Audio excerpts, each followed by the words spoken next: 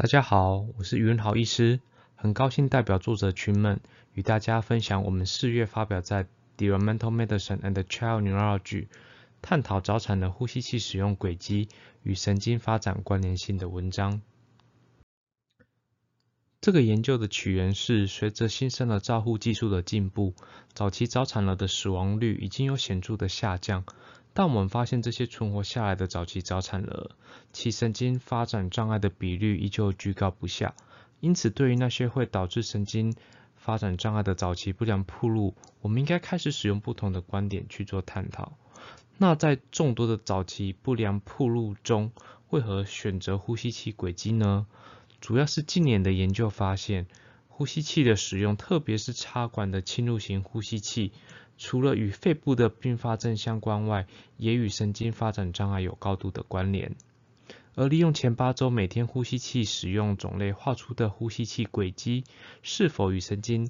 发展障碍相关，仍然是个未解之谜。因此，我们的研究目标是去检视早期呼吸器使用的轨迹与早产儿在矫正年纪24个月时发生神经发展障碍的关联性。我们的研究假设是，早期不良的呼吸器使用轨迹与早产儿的神经发展障碍有所相关，且这个关联性在出生周数越小的早产儿越明显，特别是出生周数不到28周的极早产儿，因为他们使用呼吸器的天数和强度往往较高。为了验证这个假设，在这个回溯性的世代研究中，我们将早产儿分成出生周数介于28到30周的早期早产儿和出生周数不到28周的极早产儿。在呼吸器使用轨迹的分析上，我们使用 KNL-SHAPE 聚类分析来分析出生前8周每天使用呼吸器的资料，并在矫龄24个月时评估这些早产儿的神经发展。在经过聚类分析后，左图和右图分别代表了245位出生周数未满28周的极早产儿与301位出生周数在28到30周的早期早产儿的呼吸器轨迹。X 轴代表着出生后的天数，而 Y 轴是使用呼吸器的种类。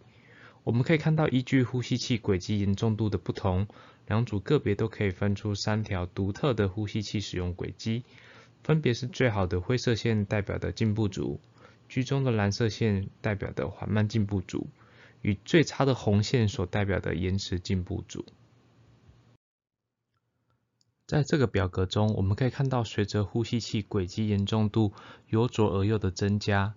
蓝色底线中极早产儿的神经发展障碍、中重度脑性麻痹与认知发展迟缓的比例都随之增加，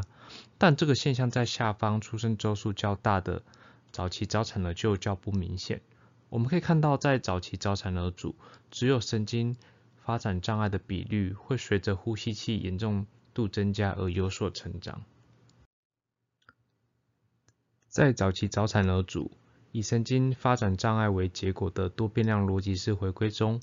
我们可以比较左栏包含呼吸器使用轨迹与右栏包含呼吸器使用轨迹的2个模型。我们可以发现，在加入呼吸器使用轨迹后，3个画黄线的危险因子，也就是较低的母亲教育程度、坏死性肠炎、白质软化症，加上缓慢进步的呼吸器轨迹，对于神经发展有更显著的负面影响。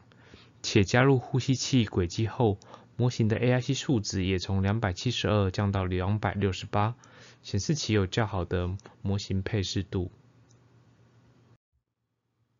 同样的，在出生周数不到28周的极早产儿组，我们也可以看到类似的现象。在加入呼吸器轨迹后，4个画黄线的危险因子，也就是男性、